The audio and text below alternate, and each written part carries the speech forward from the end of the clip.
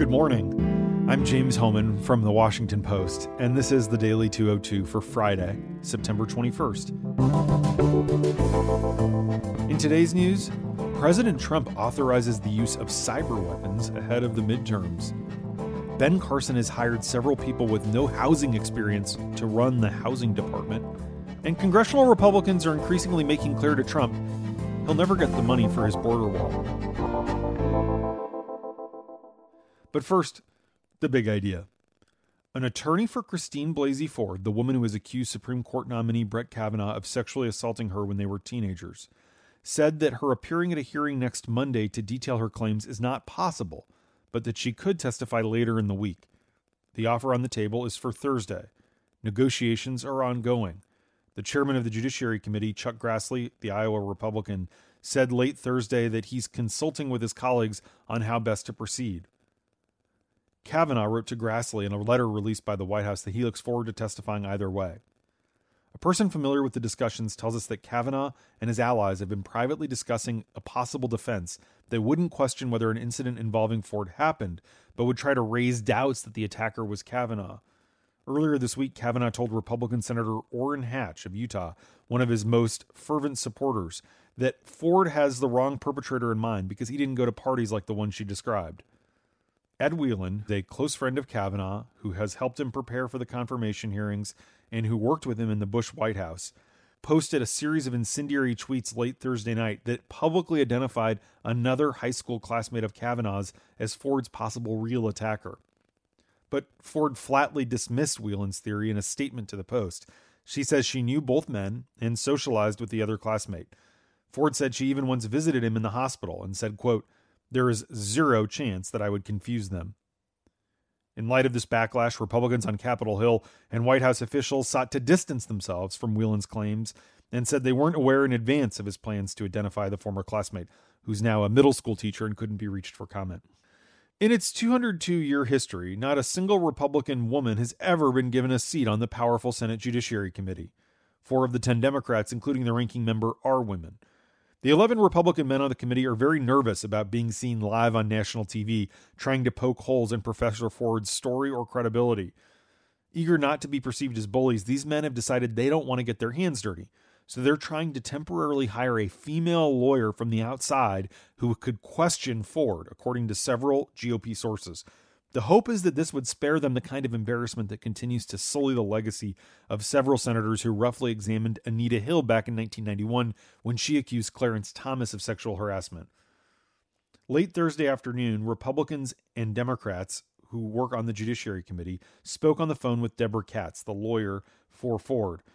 They were trying to negotiate what a hearing would look like. The first concern Katz raised on the call was the issue of her client's security.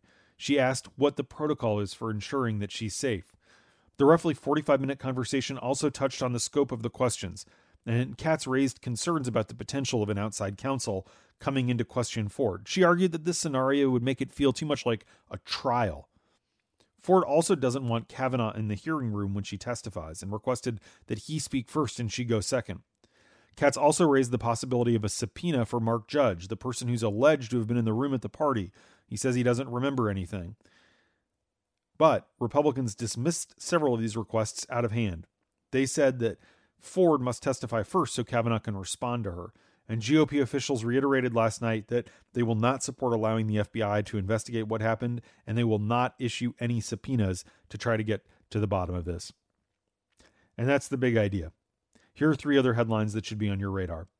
Number 1, National Security Advisor John Bolton said Trump has authorized offensive cyber operations against foreign adversaries.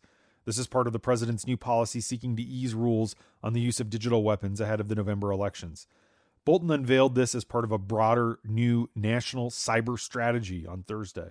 He did not elaborate on the nature of the offensive operations, how significant they will be, or what specific malign behavior they're intended to counter.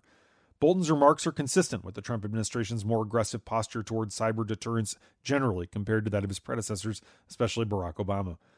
Bolton cast the latest move as part of an effort to, quote, create structures of deterrence that will demonstrate to adversaries that the cost of their engaging in operations against us is higher than they want to bear. In general, the president's directive frees the military to engage in actions that fall below the use of force, or a level that would cause death, destruction, or significant economic impacts, but without a lengthy approval process.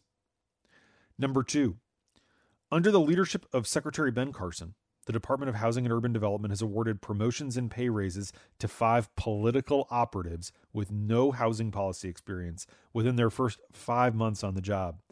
This demonstrates that loyalty is prioritized over expertise in this administration. And it resulted in annual salaries between $98,000 and $155,000 for the 5 appointees, all of whom either worked for Trump's or Carson's presidential campaigns. 3 of them did not list bachelor's degrees on their resumes. The political hires were among at least 24 people without evident housing policy experience who were appointed to the top-paying political positions at HUD, an agency that's charged with serving the poorest Americans. This accounts for a third of the 70 HUD appointees at the upper ranks of the federal government. According to interviews with 16 current and former career staff members, the limited experience at the upper reaches of an agency injects confusion into the rollout of policy initiatives and brings delay to even routine functions.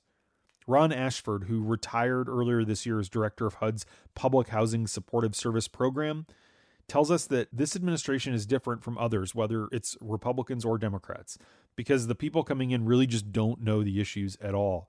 As a direct result, he said, quote, they're pursuing initiatives that aren't grounded in reality. Number 3, Trump continued to renew demands for his border wall, hinting again on Thursday that he might shut down the federal government next week if he doesn't get money for it. This comes as more and more congressional Republicans are breaking with the president on one of his highest profile campaign promises.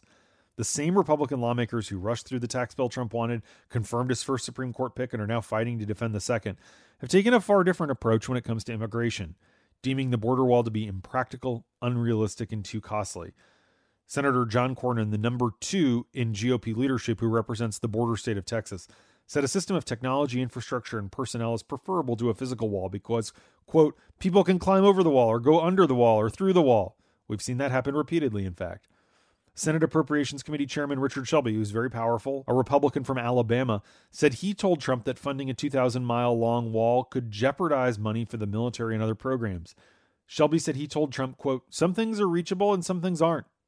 I'm committed to securing the borders, but I'm also committed to funding the government. The congressional GOP's recalcitrance on the wall underscores the extent to which these issues continue to roil the GOP even after Trump's takeover. Border state lawmakers face concerns from landowners and businesses that could face disruption from the construction. Behind all the rationalizing lies a hardening reality. Many congressional Republicans just aren't that into the wall.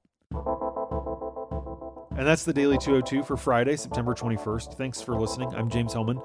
Hope you have a good weekend. I'll talk to you on Monday.